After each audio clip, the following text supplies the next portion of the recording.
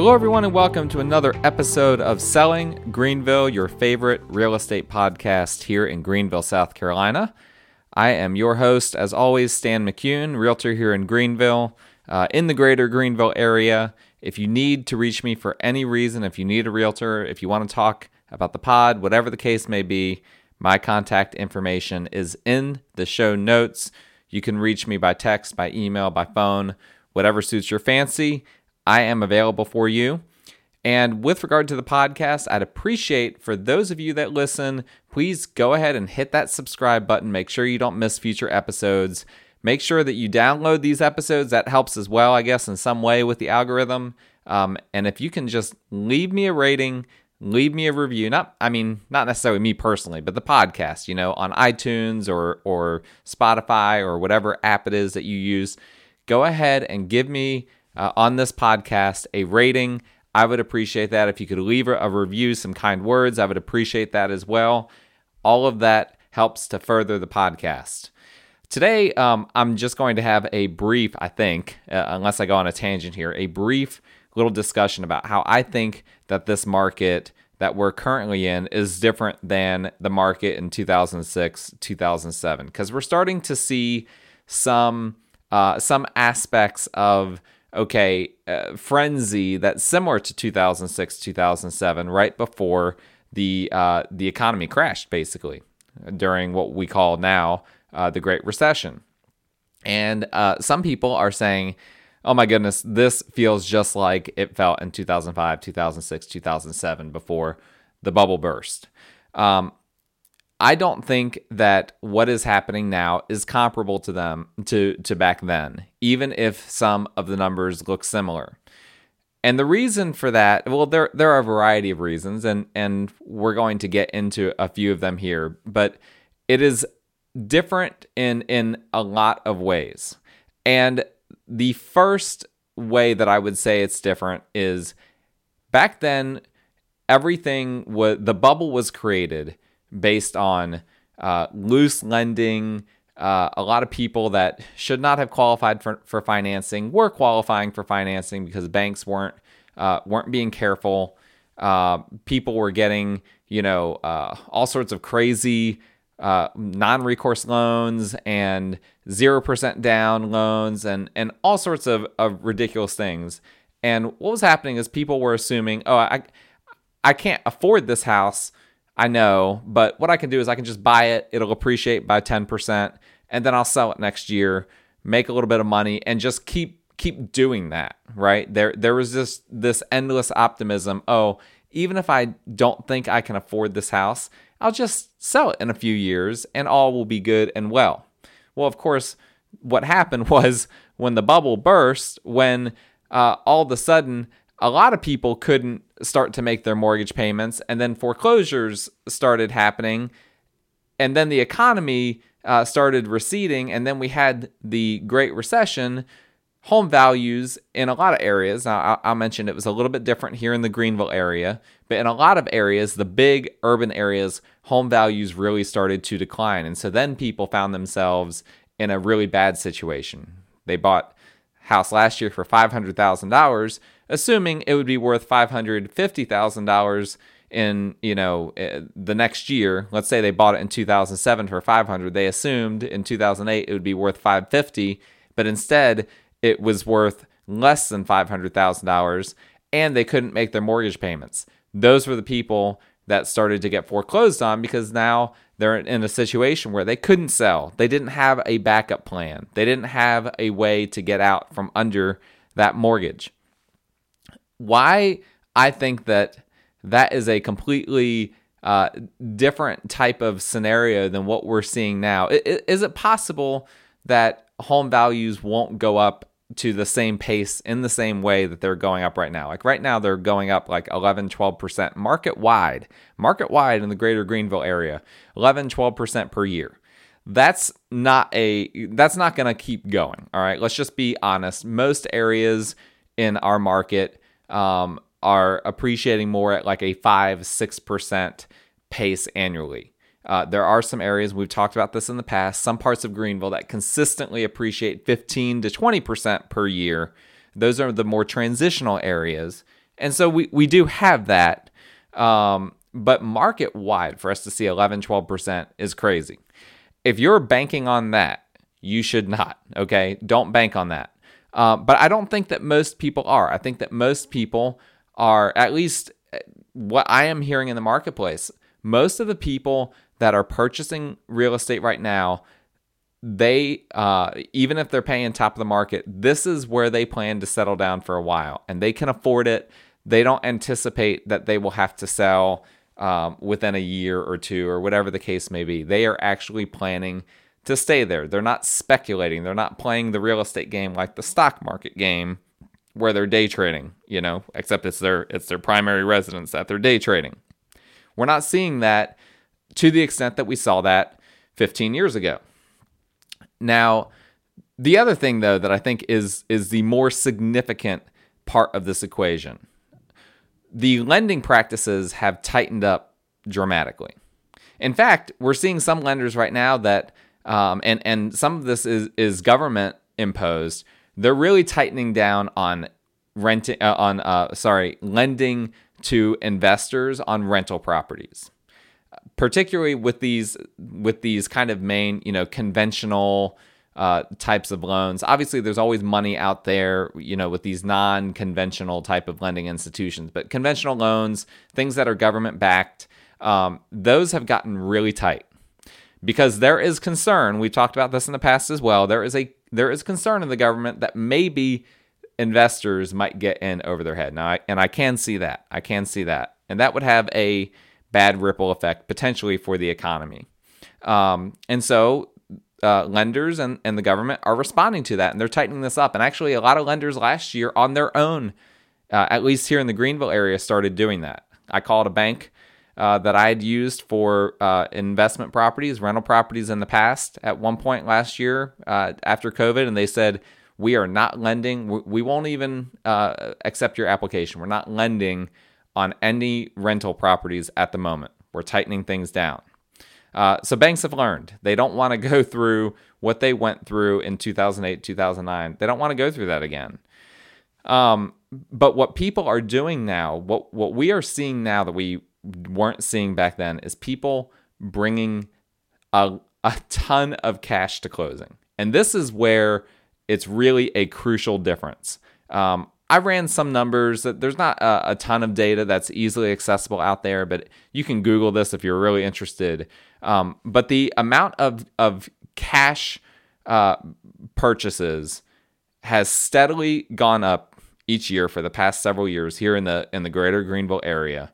But additionally, what's hard to find numbers on, but what I know is true from my own experience and from people that I'm talking to in the industry, is how many transactions that may not be 100% cash are 20% cash, 20% down payment.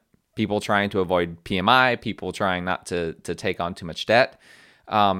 People are waiving their appraisal contingencies, for instance, when they're getting into these bidding wars, because they have the cash to make up the difference. If the appraisal comes in low, they're saying, okay, we'll bring that extra $10,000, that extra $20,000 to closing. We want this house. We're willing to pay more. We're willing to pay more than it appraises for because we want this house. You might say, that's crazy. That's insane. Why would I pay more than a house is worth? Well, it's actually not as insane as you might think. And here's why. When you purchase a house for more than it's worth, and you're able to bring the cash to make up the difference, to bridge the gap between the appraisal and what you're under contract for, you have now reset the market. Let's say that you buy a house for $150 a square foot in a neighborhood that typically sells for $130 a square foot. If you're from out of state and you're listening to this, those numbers might sound insane, but in a lot of parts of Greenville County, $130 a square foot is a decent number, to be completely honest. So I know in a lot of the country, people are talking about $500-$600 a square foot. We're not that market yet. All right. Just FYI. We do have some places where $300 a square foot isn't uncommon.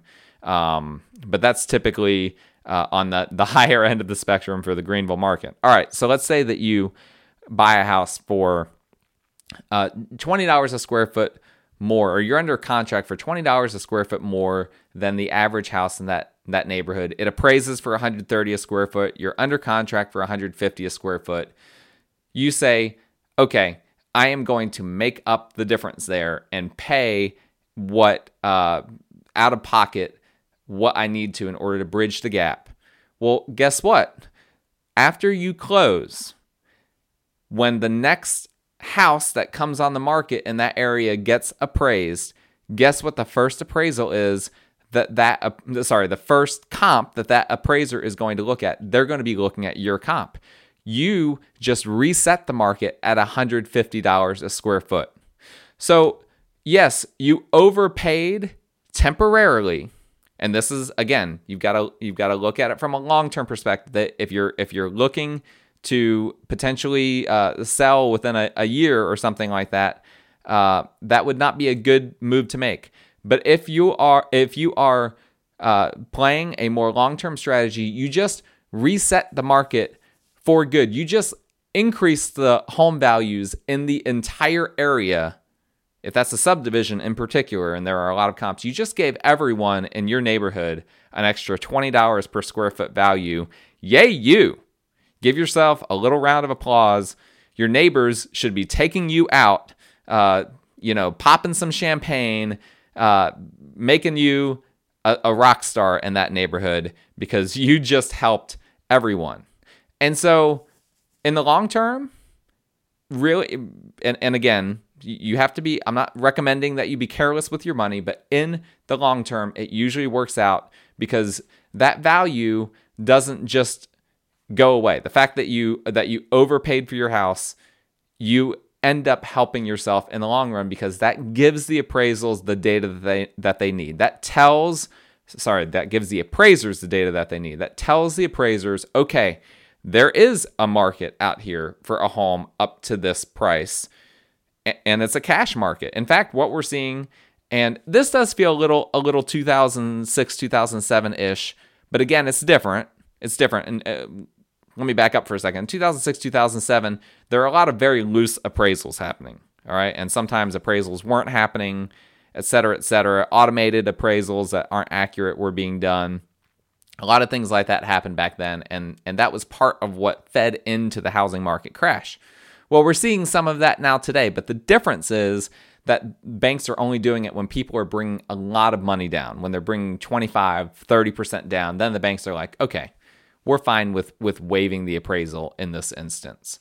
And so that, I think, is a really good thing because the banks are recognizing, okay, the cash is really, at the end of the day, cash is king, right? Cash ultimately determines what the market value is. If people are willing to put a bunch of skin in the game, that tells you that a house is worth what they're paying for it, versus people that are just, again, trying to get a house with as little bit down and kind of day trading with the market.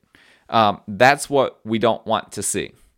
And so as you're looking at what is going on and as you're trying to assess what you should do in this market, if you're a buyer, or if you're a seller as well, these things really come into play. So let's talk about the appraisal. One of the biggest things that buyers and sellers both need to be considering is the appraisal contingency. I just had a situation where this came up, where a listing agent really just did not get how appraisals work.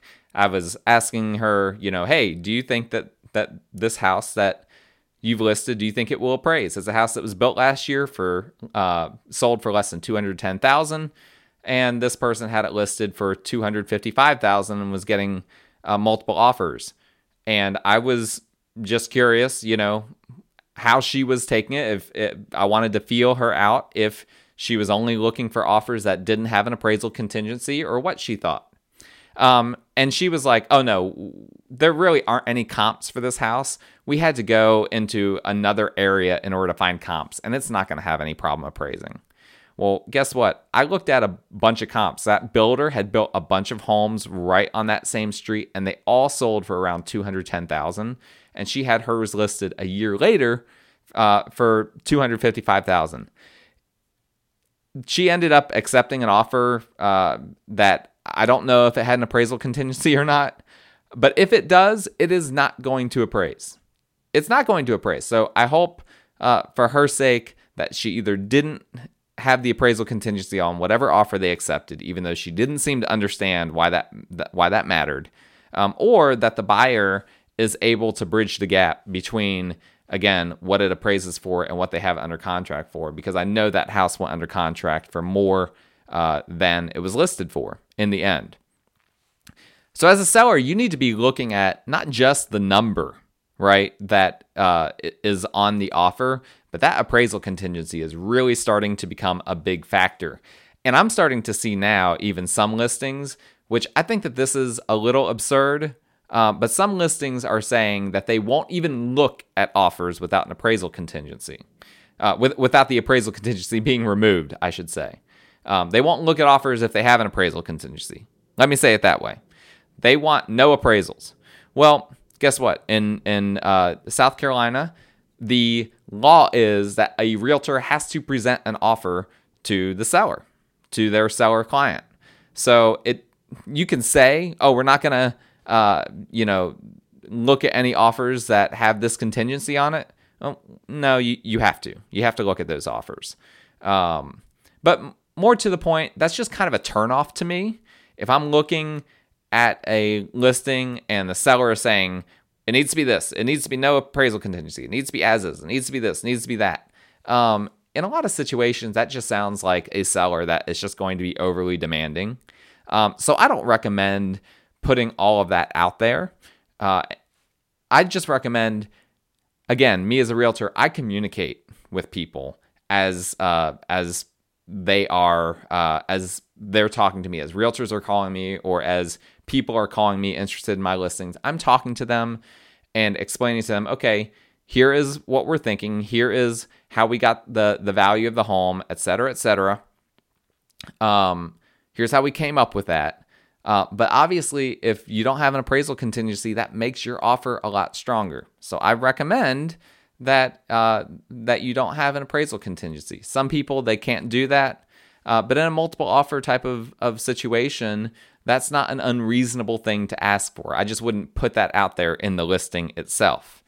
As a buyer, again, that's a great tool in your toolbox if you can afford it. Again, if you're only putting 5% down or 3.5% down or 3% down, which is about the lowest, we do have some USDA rural areas that do allow 0% down. Of course, VA loans allow for that as well. Anyway, you get the point. There are some low down payment options. If you're doing a low down payment option and you don't have the money to bring more down, you have to go with an appraisal contingency. You don't have a choice there. But if you have extra money just kind of lying around, or you're bringing a lot to closing, or you're paying all cash, waiving the appraisal contingency should, assuming the listing agent understands it, and when I have clients that are waiving their appraisal contingency, I make sure that listing agent, or if I'm representing a seller and we receive offers that don't have an appraisal contingency, I'm making sure the relevant people understand how important that is. That is a great tool in your toolbox that should help you, whether you're a buyer making that offer, whether you're a seller accepting an offer. That increases the strength of the offer dramatically. If I'm personally selling a property and I get a full price cash offer with no appraisal contingency and another one that's, $15,000, $20,000 above list price, but it's not all cash, it's based on financing, contingent on appraisal, et cetera, et cetera. I'm sorry, but give me the all cash offer. Like, that's way, way more attractive to me as a seller than the one contingent on financing, appraisal, and all that. Long story short, that's the strategy that helps you today. That's how to make it all practical.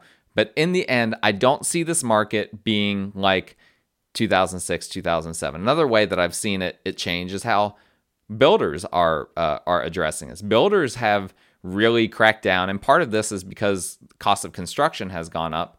But builders are really starting to pump the brakes on new construction. They're not just putting up homes anywhere and everywhere and just, selling them instantly. They're taking it conservatively. A lot of builders have said, we're not taking new contracts for a period of time. Maybe they open that up for a few weeks and then close it back again. And so we're seeing, honestly, builders being way more conservative than they were back then, which back then it was like developers were coming in, we're just buying up everything, and we're just throwing up homes and we're just selling them. And then when the bubble burst, a lot of builders went out of business and a lot of developers got in big trouble. And you had some of these neighborhoods that were partially finished, and the people that had bought in the neighborhoods ended up really getting hurt because the rest of the neighborhood didn't get finished, and then some of their neighbors got foreclosed on, and then that dragged down the value of everyone else. We're not seeing that happen in this market. It's different. I'm much more optimistic about the direction of where this market is going. Now, I do hope it slows down, right? This has been very difficult for my buyer clients. Having to do a ton of work right now, showing houses, going all over the place for my buyer clients right now. So we hope that it does correct a little bit, but I don't think it's going to correct like it did in 2008, 2009, where we saw the entire market go into recession. The entire economy, the global economy went into recession. We're not seeing that. But understanding what's happening, again, can help you as a buyer or as a seller be more informed with how to approach buying and selling, with how to approach what you're doing on your real estate transactions. If you have any questions about that, let me know. My contact information is in the show notes. I appreciate you guys listening. I appreciate it even more if you leave a rating or a review, if you hit the subscribe, hit the download button. All those things are great for this show. But until next time, I hope you guys stay safe. Let's buy and sell some houses together.